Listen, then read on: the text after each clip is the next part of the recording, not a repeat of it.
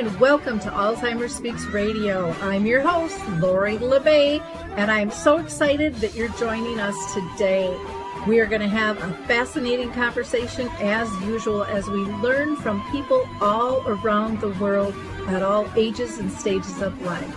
Stay tuned as we shift our dementia care from crisis to comfort. Here we go. What you think about, you will bring about dementia change. We will. Well, hi, everyone. Welcome to Alzheimer's Speaks. I'm your host, Lori LeBay, and I am thrilled you are here with us today. We are going to have a really interesting conversation talking about how families can be helped by building lasting relationships throughout their dementia journey so that you can relish these memories as a family. But before I introduce you to our guest, I always like to do a couple of shout outs. So one is through the Caregiver Connect group in Shoreview, Minnesota. We gather the last Wednesday of each month from 10 to 11:30 a.m. at the Shoreview Community Center. Anyone in the area is welcome to come. We also do respite for your loved ones with dementia. We just need to talk with you quick and make sure it's appropriate because it is an interactive thing. You can register at 763-913-6140. And then on the second and the fourth Wednesday of the month, I facilitate a memory cafe, Arthur's Memory Cafe, which we were one of the very original ones that started back in the day. And we are now online. So we have people all around the world who join us. This is for people with dementia and their care partners. Just reach out to me at Lori, Lori, at alzheimersspeaks.com. And then, of course, I want to direct you to alzheimersspeaks.com, where you can find one whole section that is just loaded with a variety of resources that we have developed for you since 2009. In video and audio, there's tools, all kinds of different stuff. So check that out. While you're there, you can check out our book tab, and you can read about Betty the Bald Chicken, Lessons in How to Care, which can be really comforting for families who are struggling.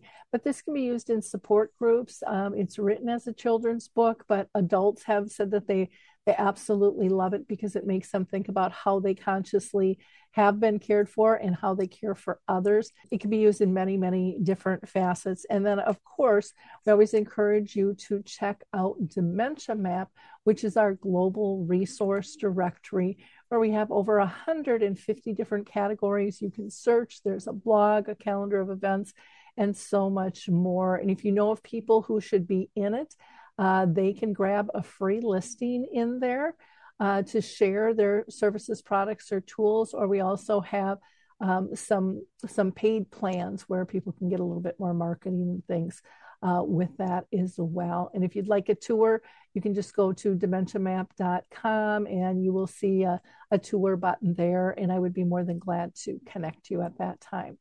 So with no further ado, let's go ahead and introduce you to our guest today. Well, Lizette, I am so excited to have you with us today. You are just full of great information, and I can't wait for our audience to hear what you have to say. But first, I'm going to have you go ahead and introduce yourself, if you don't mind. Sure. Thank you for having me here, Lori. My name is Lizette Klute, and I serve two parents who live with dementia. But my background is an occupational therapist with over 30 years of experience. And ironically or providentially, my specialty in occupational therapy was actually dementia and dementia caregiving long before I turned into a family caregiver of two parents living with dementia. My husband and I are originally from South Africa. We live in South Carolina, and we have a whole bunch of chickens, which is the thing that I love to talk about, are my chickens. So just a little fun fact. Okay, well, sounds good. Well, I'm glad you came to the U.S. here to kind of share some of your insights. You had mentioned that you've done some family caregiving. Do you mind expanding a little bit on that? Of course. My my first foray into becoming a family caregiver was when my mom had what I call a humdinger of a stroke when she was 42 years old. Yeah. I was 19, and I was already an occupational therapy student, so that was not the reason I went into occupational therapy. But it certainly did change the trajectory of our lives in the fact that my mom had this massive aneurysm. She recovered extremely well for the, for the extent of the damage that she had. I taught her to drive. Everybody thought I was crazy, but I, believed that she could live a very full and compelling life still after her stroke. In 2008, my parents actually emigrated to the United States, also from South Africa, at the age of 60 and 62, because my father realized that both their children, my sister and I, both live in the United States, and that if something happened to him, my mom, if she needed help, would not actually have any help in South Africa. So my sister was a citizen, and they sponsored them to come.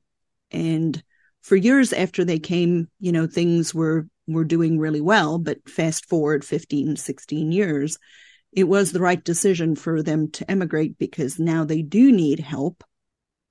And my husband and I are their primary care partners in their journey. We don't provide 24-hour care, but we provide intermittent care because I had to be the evil child and take the car away. Ooh, that's always a tough conversation, needless to say. Well, it was more than a conversation. This one was a knockdown, drag out fight, which was not fun. But my background and my belief is that, well, number one, because of my background, I recognized the signs that he wasn't safe to drive anymore. And then number two, because of my background, I felt that it made it even more important that I be willing to take on the battle of the car. Because if, as a professional caregiver, I'm too scared to take on the loved one with the car, how can I expect family caregivers to take on the battle of the loved one with the car? Did that really change your perspective doing it personally? I know for me, dealing with for sure. with others, it was like, oh yeah, you just kind of do this and this and this. And not that I was lighthearted about it. I was very compassionate and I think thoughtful. But then when you go through it, it's like, holy mackerels. It is a very different experience. It's a very different experience. And to be perfectly frank, I did not anticipate it to be as difficult based on my background, on my educational background. I'm like, oh, I got this. I know what I'm doing, but it has been an eye-opening experience because it is different, and it's not different from a skill set perspective.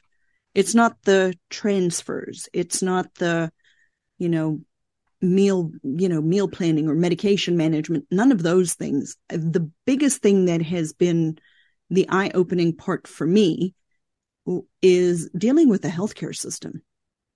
Like, that has been the hardest part of it. And it shouldn't be that way. And, because I am a professional healthcare provider, I know how to navigate the system. And I'm struggling, which means people who are not used to dealing with the healthcare system, they are really struggling. And the healthcare system has no idea how many barriers it's throwing up for family caregivers and making a difficult enough journey even harder than it needs to be. Oh, I totally agree with you there. Do you have just one or two, quick points to tell healthcare providers, if they're listening, what could be helpful for caregivers? Oh, absolutely. For example, I have two examples that stick out. I have three quick examples that stick out. The first one, when my dad got sick about 2 years ago, end of December, it'll be 2 years ago. When I had recognized he was having difficulty with his thinking before that.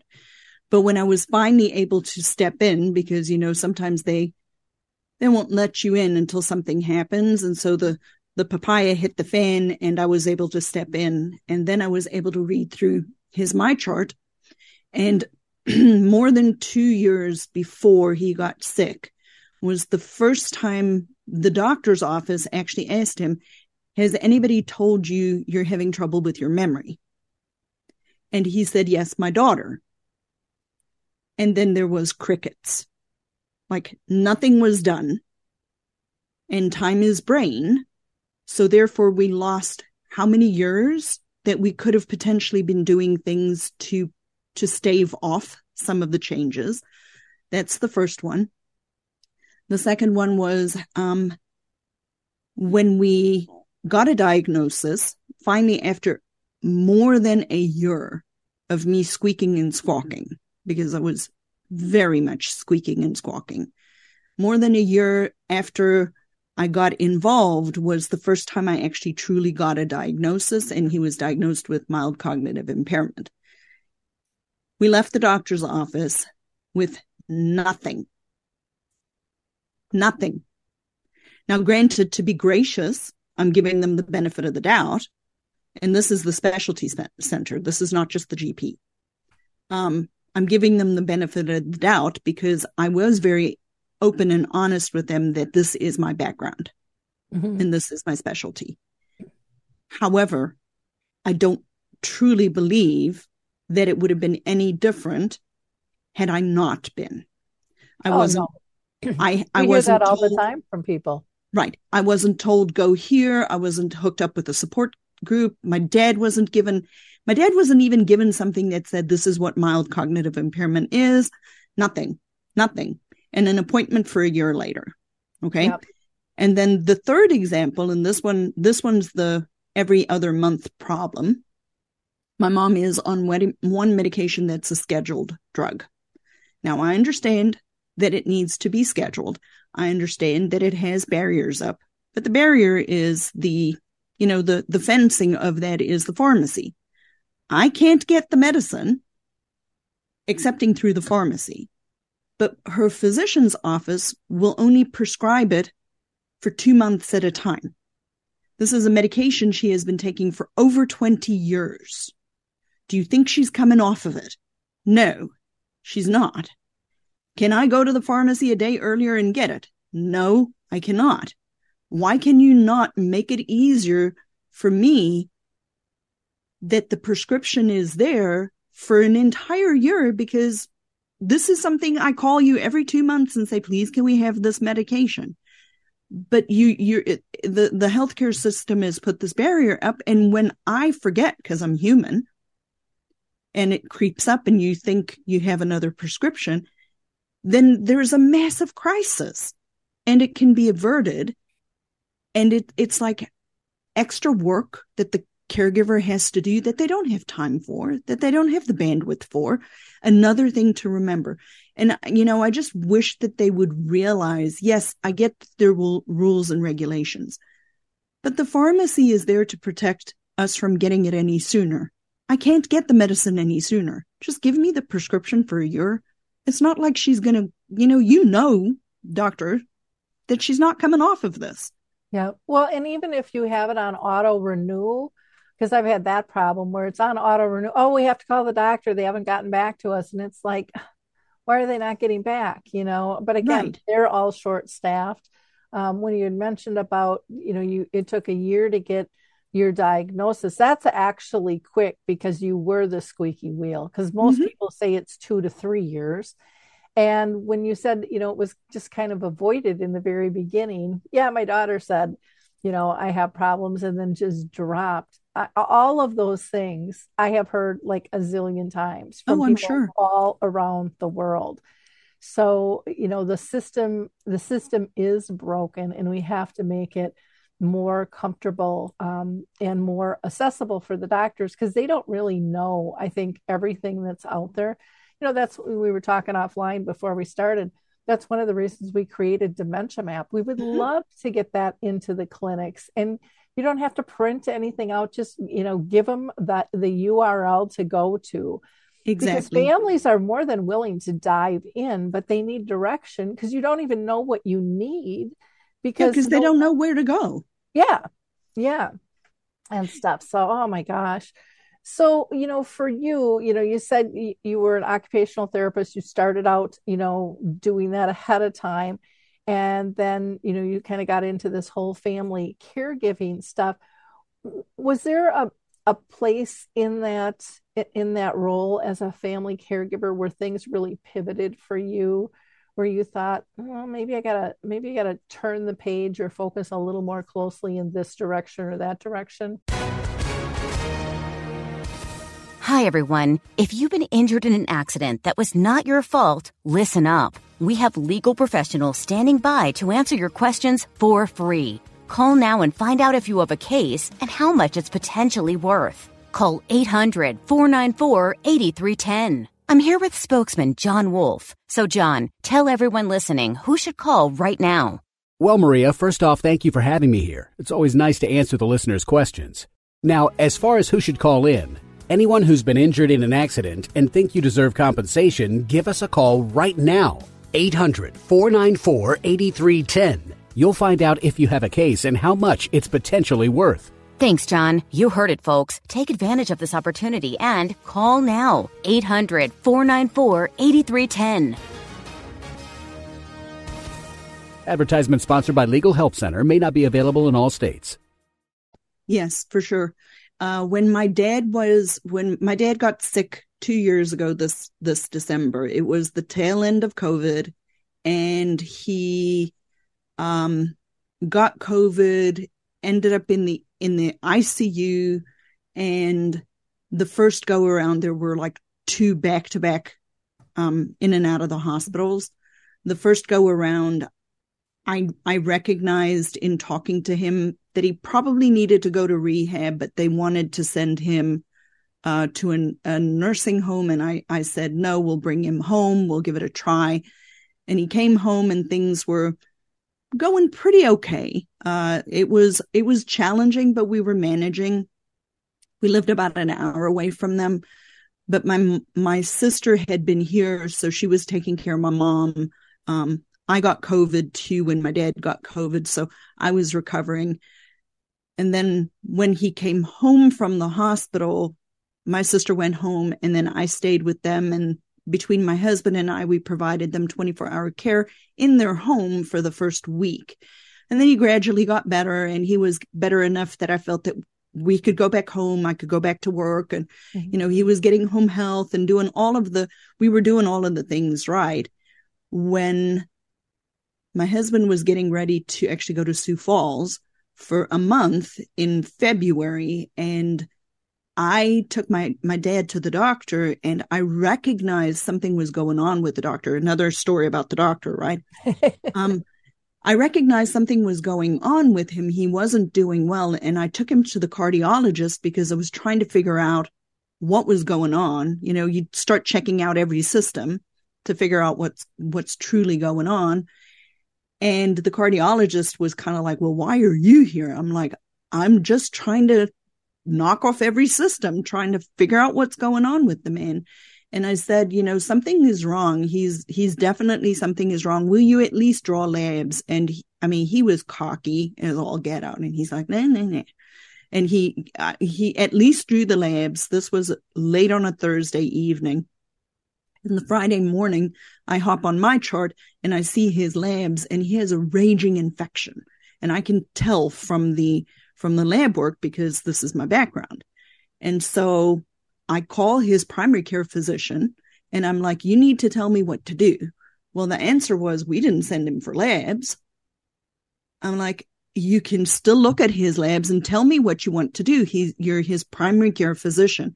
Oh, geez. So squeaking and squawking, kicking and screaming, they finally looked at his labs, and they told me he needs to go to the ER. Well, I'm in Greenwood, which is an hour away from where my mom and dad were, but my husband was with my mom and dad getting ready to get on an airplane. So tell my husband, please take dad to the ER. I'm on my way. So he drops him off. He goes to the airport. He gets on an airplane on his way to Sioux Falls. And when he landed in Atlanta, I called him and said, you got to come home again. He ended up right back in the hospital. The second time around, we recognized they cannot go home. So they moved in with us. But what was interesting was immediately I was thrown into this caregiver role, and it was overwhelming. And I did not know that it was going to be this overwhelming. 24-hour care, washing the sheets because we're dealing with things that we've never dealt with before every single day, loads of laundry. My dad's on oxygen, never been on oxygen before. We're taking care of mom, just the whole drama of the experience. And then one day I was sitting at my desk and I'm like, I was reluctant. I did not want this. I did not want to be the caregiver. And I'm like, I'm overwhelmed. I cannot cope. Why are you not coping? Right? You know what to do. And then I had a realization, and the realization was there are two types of caregivers. There's the caregiver who has decided to be a caregiver and starts to become proactive and look at the problem and not do the whole ostrich maneuver, stick their head in the sand and say, let it go away. Or the I'm overwhelmed and woe is me, doom and gloom, nothing's going to ever get any better type of caregiver. And I had a choice I had to make. I'm like, which one am I going to be? Am I going to be the proactive caregiver and actually assume the role? Like say to myself, you have now turned into a family caregiver and this is a part of your life for a period of time, kind of like being a parent, right? You're a parent raising your kids for a part of the time, and then they grow and flow and you're not responsible for them anymore.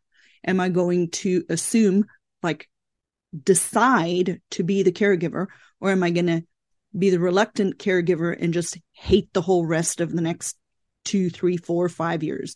And then I stopped and I started reflecting on all of the patients I'd had over the years who were successful and who were not successful. And every single one of them that were the successful caregivers, they were the ones that decided actively to take on the role. And the ones who were not successful caregivers, they were the ones who always said something like, I have no choice. I have to do this. You don't understand. I just have to do this. It's an obligation. They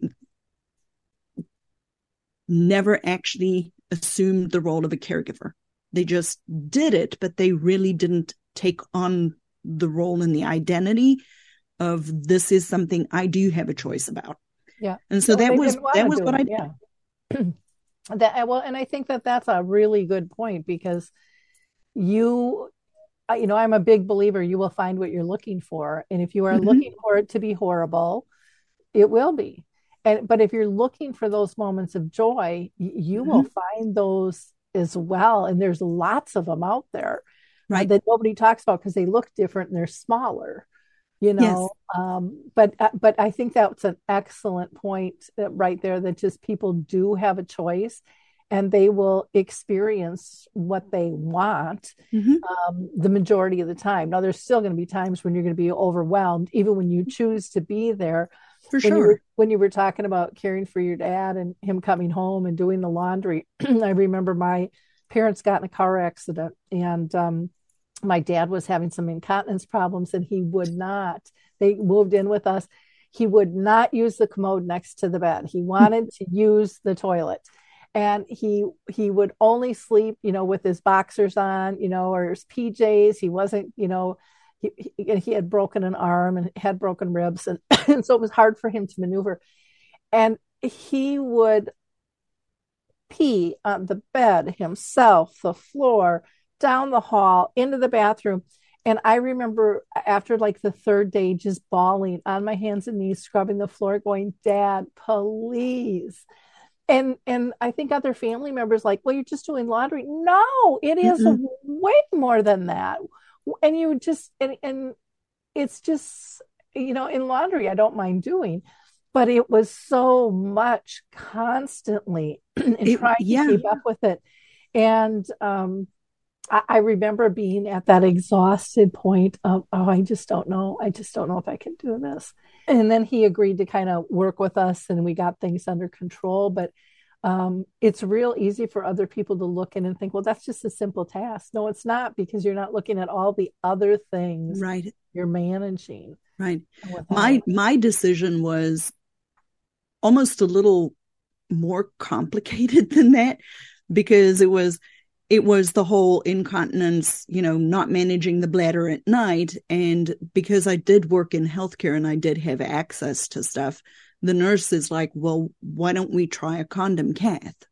And then my husband was helping my dad with the condom cath, and then my husband had to go away. And then the decision was, am I going to mess with the condom cath, or am I going to mess with laundry? Yep. And to be perfectly honest, I'm like, I'm doing the condom cath. I'd much rather do that than the laundry. But it was a hard decision, Yep. It's like choose your poison, pick your poison. Which one do you want? Because yes, it wasn't an optimal or an ideal situation to help my dad put a condom cath on, but it was my decision to do that because I would rather do that than spend 3 hours a day doing the laundry. Yep. Every single day, because it was exhausting. Yep. Let's talk about, you received a grant to kind of develop a program. Let's get into that because I'm really excited for people to hear about this. Well, wonderful. Well, I'm actually going to take a step back because it was a little bit of a journey in how I got to the grant. And one of the, speaking about the whole choice that we make, and we get what we look for, right? When I started down this journey of starting this business and wanting to serve people living with dementia in a different way, which was before my parents before I started helping them. One of the reasons I started the business was because I started getting very active in a lot of online Facebook communities of people, dementia support groups, online dementia support groups. And two of the things that struck me as I was in those communities were I call it the verbal vomit, the total doom and gloom and the blah. Like everything is bad, everything is negative, everybody just has this, it's very toxic, extremely toxic. And then I get that people are answering questions for one another about what worked with them and their loved one.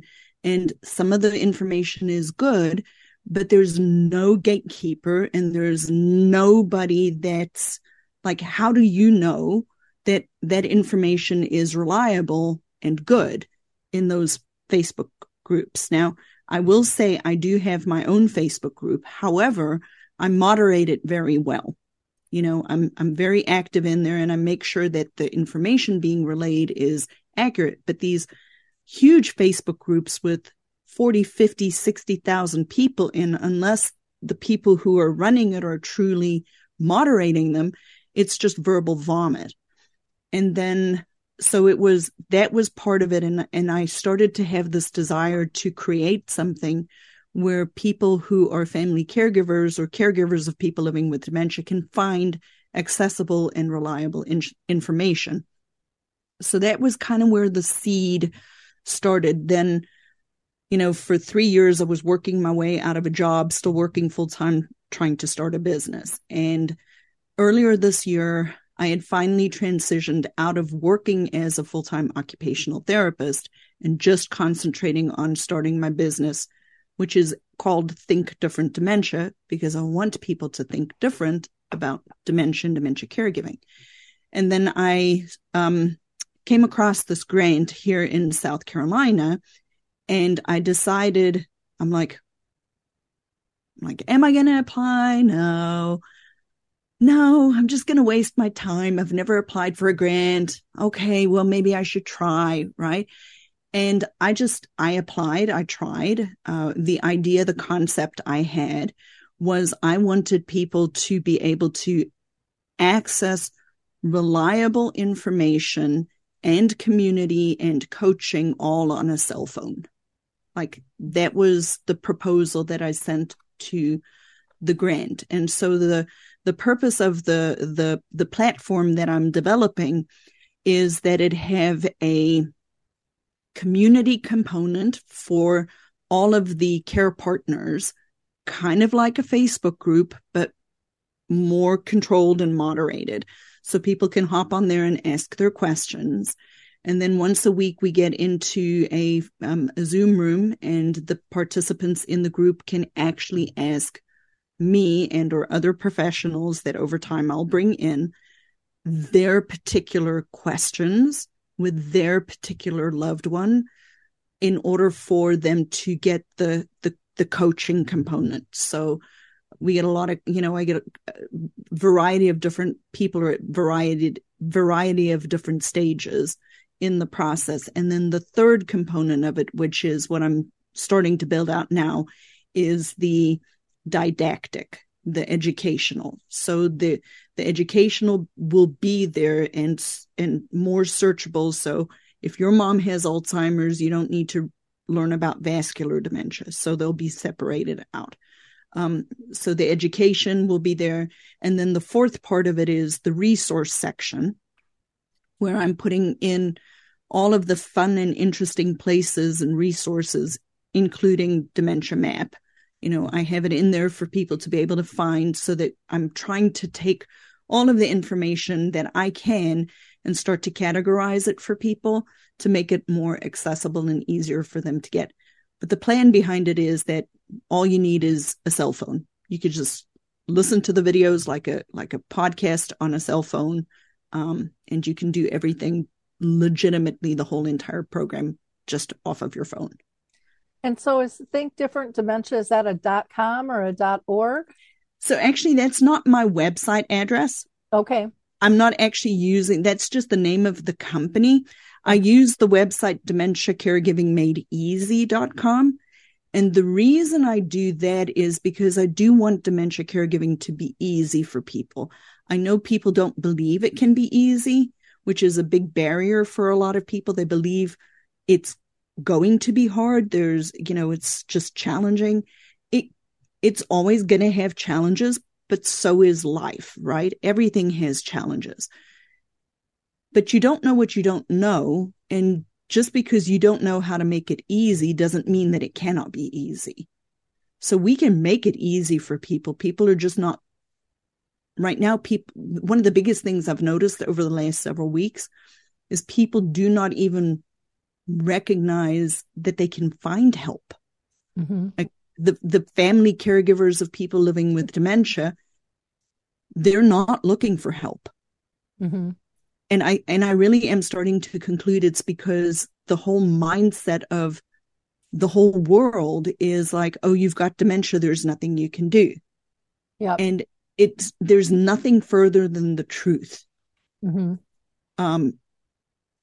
There is a lot you can do to make it easy for both the person living with dementia and the people around them. Okay. I have a question for you, and I'm going to cut this out. But when I go to, because there is the website, Dementia, what was it? Dementia, it was your thinkdifferentdementia.com. Uh-huh. But you don't want to push people to that site. Not at the moment. No, not at the moment. The primary place I want people to go is dementiacaregivingmadeeasy.com. Gotcha. Okay. Yes, there is a website called Think Different Dementia. Okay. So that's, I think we should say that because you said that was there. I'm going to, when I do our little piece here, I'm gonna make a comment on that because I think that's important, so we don't push people to the wrong place then on that. So let's see. So now you also do free workshops, is that correct? Yes, about once a month I do a free workshop for the family caregivers of people living with dementia. And primarily what I'm doing in that workshop is I teach people three things. We talk about how it changes the trajectory of your dementia caregiving journey when you're ready. Like we talk about readiness, how to become ready, what that looks like. The second thing that we look at is that really ultimately there are only 4 plans for people living with dementia, and what those 4 plans are and get people to start to consider where they are and what might be the right plan for them. And then the third thing we look at is a repeatable process for them to be able to start to recognize potentially when the person that they're helping is maybe getting ready to start to have, quote unquote, a challenging behavior. Please note I'm saying quote unquote, because the more I do this, the more I'm recognizing that we, and I mean me and society and everybody around this person living with dementia, we are responsible for the challenging behaviors. It's not challenging to them. It's challenging to me, which is why it's called a challenging behavior. But we are primarily, to a large extent, the cause of what we see. Yeah. And I don't even like using the word behavior, because I think it's just, right. I mean, I don't like to be told I have a behavior. That's kind of right. a negative thing. So I try to teach people that to kind of flip that term, just kind of how we have from caregiver to care partner, care companion, to use it as, look at it as a reaction or a clue that something's off. Mm-hmm. They don't know how else to express it to us. And we're the ones that are supposed to be cognitively enabled. So it's our job to try to back that out and figure that out. But I 100% agree. I guess part of the reason I use that word is because that's what is common for people to understand. I agree. It's not a behavior. Mm-hmm. Yep. I'll use my mom. I'll use my dad as an example with I'll use both my mom and dad as an example, how I finally recognized that I was contributing more to the situation than anything else. When my mom started to have the changes, and I believe she doesn't have a diagnosis, and I don't need to get her diagnosed in order to help her, but I'm pretty sure my mom, because of her massive stroke, has some sort of a vascular type of dementia. It's what makes sense. And when she started to have her first changes in her thinking processes, her behavior started to change, and I didn't pick up on it, social behavior. And then the second sign I noticed was, she was starting to have trouble with her memory. And I remember distinctly doing stupid, saying things to her and the kids and my dad and my husband, and like, but Mom, you said that before. And don't you remember you told us the story? All of the stuff that we would, because we don't notice it, because we're not on top of it, that we say that we do at the beginning, that actually caused her anxiety. She had a lot of anxiety, a lot. And then when my dad started to have the same problem when they were staying with us, for the 2 months they stayed with us, every single morning when I came out of the room, he would ask me, how did I sleep? And, just normal general questions. And I would get my coffee and I'd go back and I'd come into the kitchen every single time. I'd walk by him for about 4 or 5 times for the first hour to hour and a half in the morning. He would legitimately ask me the exact same thing, like word for word, not even a variation in what he said. And every single time I walked by, I answered him cheerfully and happily. Every time he asked the question, I just answered him, and I never made a big deal of it. I never once said to him, but you said this to me before. I just answered the question. And the remarkable difference between my dad, who has no anxiety about the fact that he's starting to lose his thinking processes, and my mom, who had so much anxiety when she started to show trouble, was remarkable. And then circling back to the car, every single time I would have to go in right as we were fighting over the car. If I didn't sit in the car and frame myself and say, he's going to try to push your buttons, don't respond. If I didn't do that before I went in, we would go whoosh, we'd have a fight, right? Because I wasn't smart enough, because I didn't put it in the front of my head that I needed to be the one thinking this through and not reacting. But if I took the time and I did it beforehand, then we didn't. And so I really started to recognize as a family caregiver, putting my professional brain on, we, the people around the person living with cognitive impairment, we're the ones that are not getting it. Yep. And we're the ones that are making the mistakes. Well, and I love that you you became conscious on how you care, because I think we take caregiving for granted. We just kind of go through it, but we're not really thinking how our response is going to trigger them. We just do what we do and we respond how we respond, and we take no responsibility for how someone else is going to react to us with that, because we're too busy being busy. And so when you're conscious about it, you really do slow down and go, okay, this is going to trigger a battle. This is going to, because you learn those things over time. Right. And gosh, it just makes it so much easier. I want to take a break really quick right here for people who are just tuning in. We are talking to Lizette Cloutier, and she is an occupational therapist who has turned a caregiver coach. And she I've just been giving us some great tips on how to deal with dementia, how to be a gracious caregiver and how to look at this journey a little bit differently. And we're going to be learning more as we go, but I would highly recommend that you go visit her site, which is dementiacaregivingmadeeasy.com. And there you can even sign up for her free monthly workshops.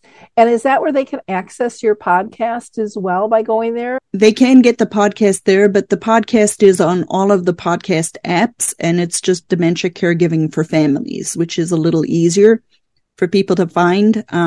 Just on any like Podbean, Spotify, Google Podcasts, Apple, everywhere. Okay, wonderful. And I did just want to make a comment. Earlier you were talking about Think Different Dementia. Not to go to that website. You're really pushing people to the other site at this point. And again, that is Dementia Caregiving Made Easy. And don't we all need that? Let's continue on. I can't believe how fast this time is going. I want to make sure that listeners hear some of the success stories of your program. And because I always think that just steers us in a different direction, and it reinforces like, okay, this is real. This actually works. It's always, I was reflecting on that, when you think about success stories, it's like hard to pull one out. But one of the things that I really enjoy about how I'm putting this program together is I made a decision that caregiving and dementia caregiving is more than just one person, right? It's not just me taking care of my dad. It's me and my sister taking care of my parents, right? So one of the biggest decisions I made is that whoever joins the group, the whole care circle can join. So I have sibling sets in the group that are all supporting like a parent. And they, one of the big things that they really wanted to achieve was get everybody on the same page.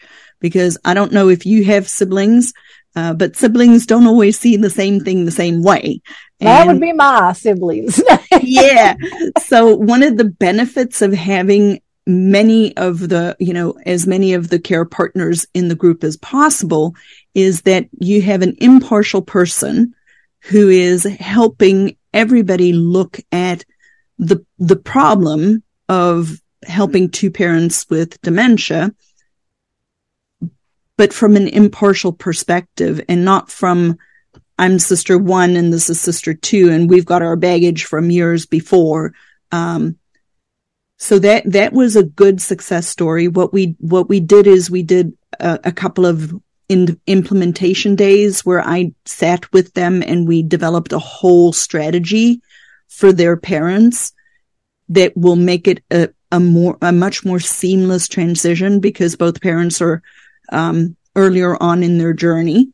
That's one wonderful success story, getting the whole family unit together on the same page.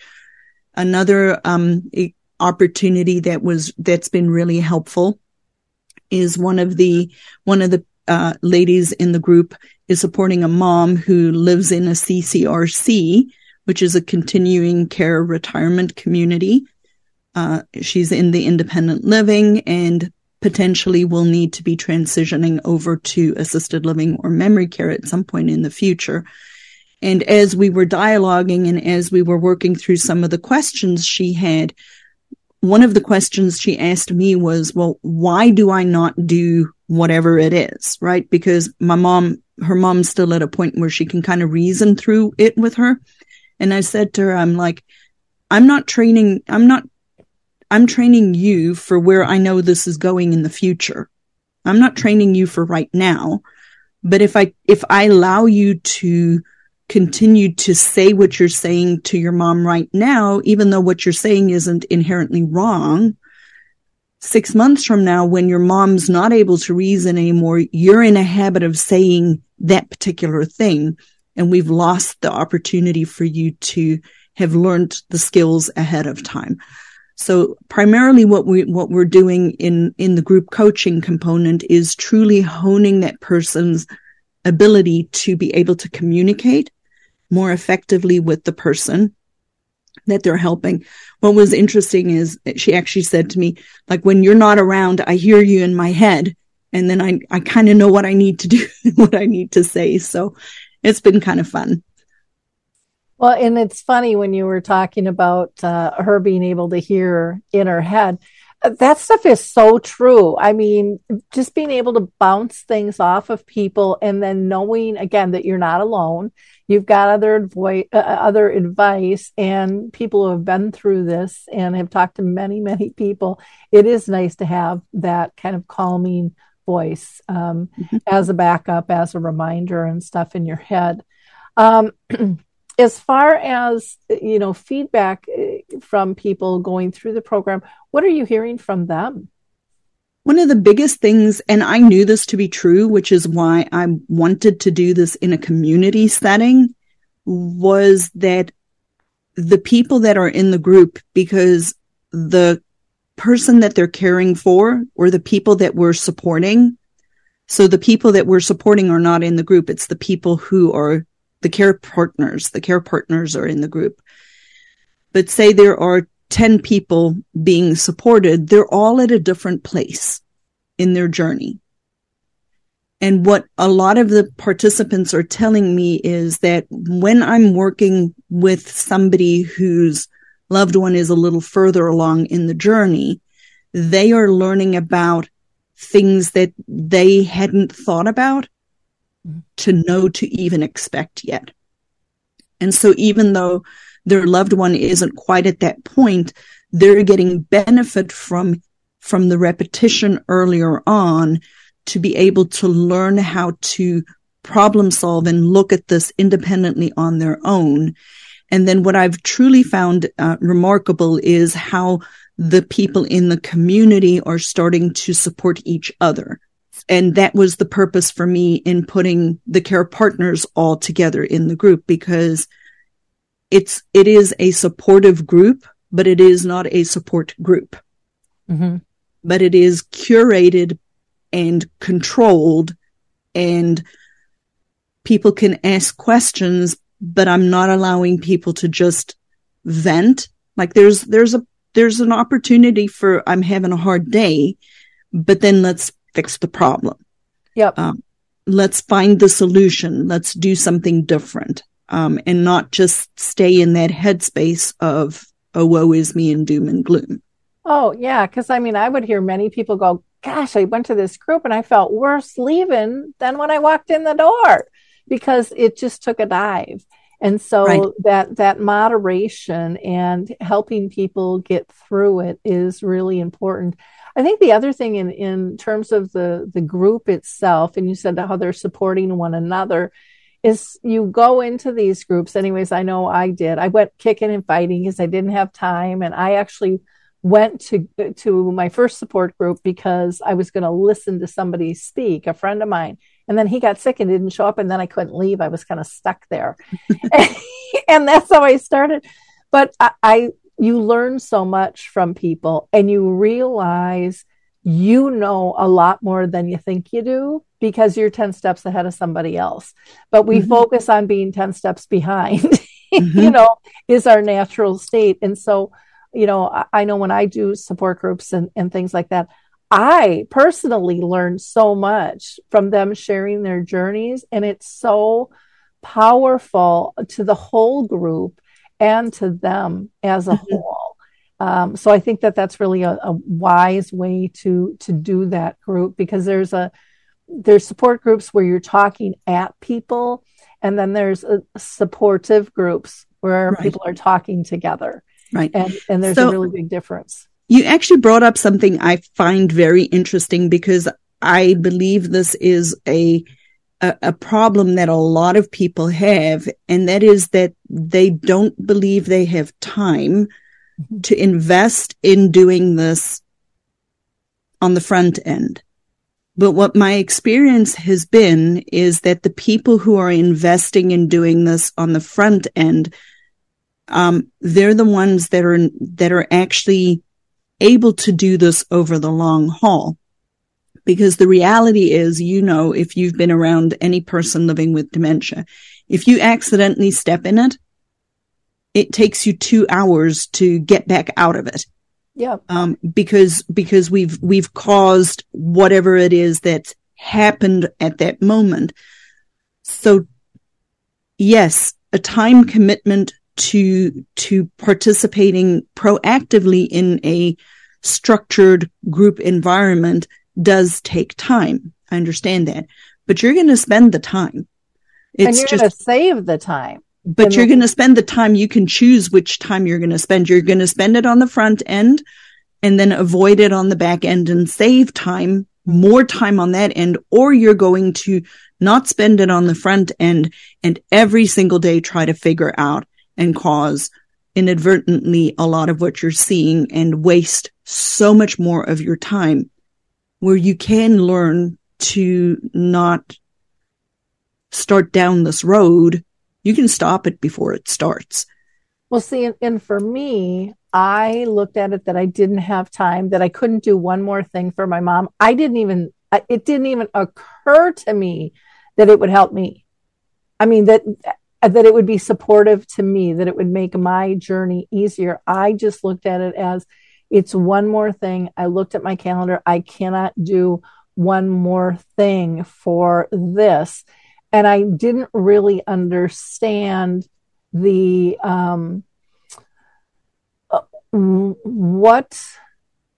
being with like-minded people who understand what you're going through, what a revelation that is, because I was so used to nobody gets it.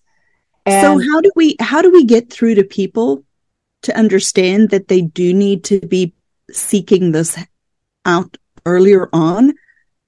Because that is a big problem that I'm truly running into, that people know their loved one have dementia, and then they don't do anything. Yep. Well, I think part of it is turning the channel in terms of who it's supporting and how it will help, and really almost bulleting those things, being part of a community, noting the pain point if everyone feels isolated and alone and no one understands. And to me, that's the number one thing that's happening. But there's that stigma of those groups that do go down the rabbit hole. Oh, for sure. And for me, I'm like, I don't have time for that. I don't have time for that. And so I was shocked when I went to a group that was facilitated, and they laughed. And I don't think I had laughed for a while, because this is serious and you have so much on your plate, and realizing that your soul can be filled.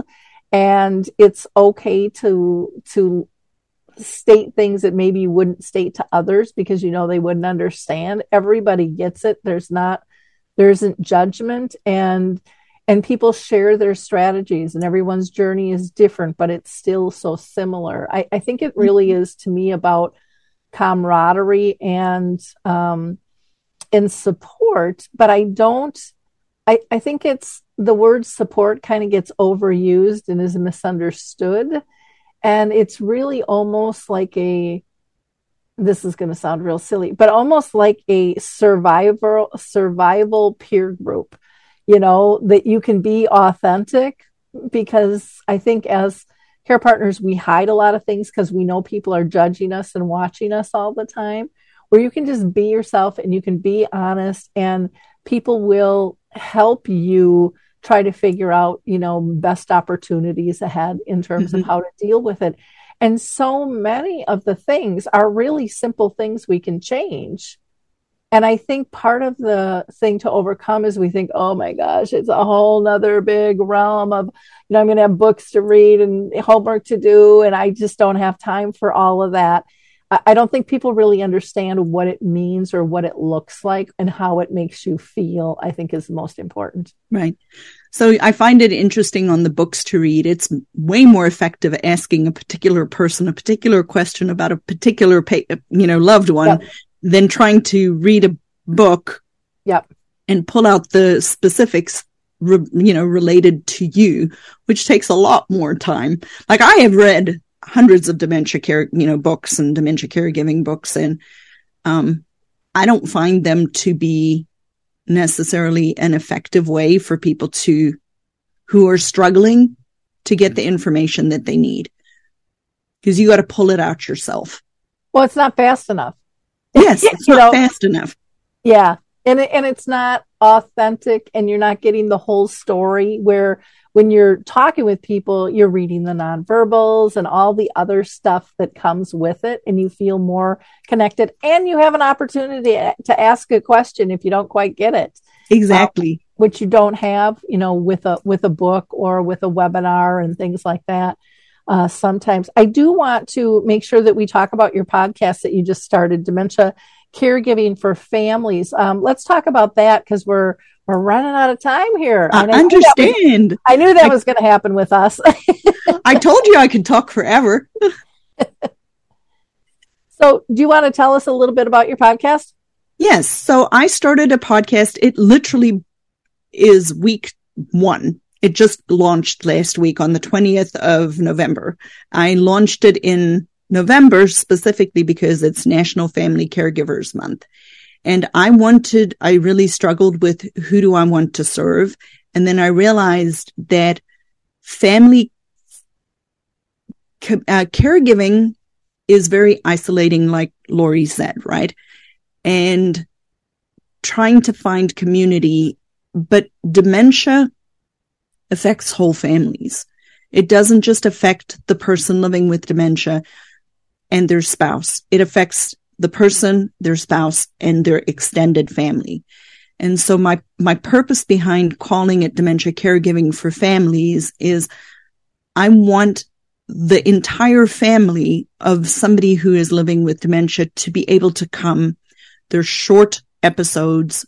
I'm trying to keep them between 20 to 30 minutes long, not super long, just very organic and down and dirty, and using my 30 years of experience as a professional caregiver to answer particular questions just from my frame of reference and my viewpoint. I'm thoroughly enjoying it. It's been fun. We'll see how it goes over time, but it's just consistency over time now. Yep. Yeah. And people will enjoy that, because they do want the down and dirty and the quick take of big picture. And this is how you can attack this. This is, they want in the trenches, real life stuff. And I think so often, anyways, I felt like this. And again, my mom's been gone since 2014, lived with it for 30 years. But so much of it was just medical and academic models that really weren't tested, and it was, this is the diagnosis and this is what you can expect. But it's like, well, yeah, but now what do I do with it? Yeah. How do we live well? And I think that's what people really want. And that's it. How do we live well? Yeah. Like all of us. How do we still live well? Mm-hmm. How do we still make good memories? Mm-hmm. How do we still support? How do I still have a relationship with my husband and with my children and be a primary caregiver? And how does this impact my relationship with my church and with my sister and just everybody. I mean, dementia affects everybody in the community. It's not just the family. You know, I mean, it affects the community and it affects the entire world. And so I'm hoping even just that these short little programs really are focused on education, practical skills, and tricks and techniques to use. But really, honestly, the big thing is like what's between between our ears. Our mindset about caregiving will frame how we are as a caregiver. If we don't learn resilience, if we don't learn, to think our thoughts about the good things, what is still possible? What can we still do together? How do I do it a little bit differently, but still maintain this relationship versus the alternative, the doom and gloom and the circling down, because it's a loop, guys, and we can stop it. Our minds are very powerful and we can stop that loop. The problem is people aren't saying that out loud and people aren't teaching people to think about it in a different way. Yeah. Well, for me with that loop and then we need to wrap up. I could spin out of control too. I mean, just like anyone very else. Easy. And so what I found for me when I was spinning down that loop, I realized how lucky am I to love so deeply, to hurt so bad, to have this affect me like this, because some people never love that deeply to begin with. And that pulled me back up, thinking, gosh, how lucky am I? I mean, and it really is that mindset, I think, from what we've been told, all the stigmas that have kind of set us up to fail and to feel like caregiving is just a huge burden. And there's a lot of beauty and there's a lot of life lessons that can be applied in all of our life, not just in dementia, which I think is overlooked. Lizette, I am so thrilled that you were with us today. This has just been an exceptional conversation. You've given lots of great tips, and I'm sure our listeners are listening and going to be checking out your website as well and your podcast. Again, they can go to Dementia Caregiving for Families to search for your podcast on Apple and Google and Spotify and all those others. They can go to dementiacaregivingmadeeasy.com and sign up for those 3 tips on how to avoid challenging behaviors. We all need to learn this stuff, and we have to just open up the door and realize that life wasn't perfect before dementia hit. So stop trying to hold to that standard now, and know that you're not going to hit the mark every time, but you have to release that guilt and move forward, because a lot of times your person with dementia is not even going to remember an incident that's going to eat you up, inside, if you let that inner critic go out of control. So Lizette's going to be able to help you with so many different things through her coaching program and just helping families really build those lasting relationships so that they can create those memories that will give them comfort, not only today, but in the future, and to be able to share that with other family members and friends as well. So again, thank you for being with us, Lizette. Thank you so much for having me. Finally, I just want to, again, point you in the direction of AlzheimersSpeaks.com. Lots of free educational resources you can grab there. Just go to that free educational tab. You can also check out our book, Betty the Bald Chicken, Lessons in How to Care. And of course, don't forget about Dementia Map. That has over 150 categories that you can search. Lots of wonderful information. Just dementiamap.com. Bye now. It's time to rethink, renew, and reimagine retirement. Hey everybody, Jared Sebesti here, host of Retire Repurposed. Now, this podcast is about the non-financial parts of retirement, which many times can be even more challenging than the financial. We believe retirement is not the end, rather the beginning of what could be the most impactful, purposeful, and fulfilling season of a person's life. So don't retire, become repurposed. To listen now, search Retire Repurposed on your favorite podcast platform, Senior Resource, or Life Audio.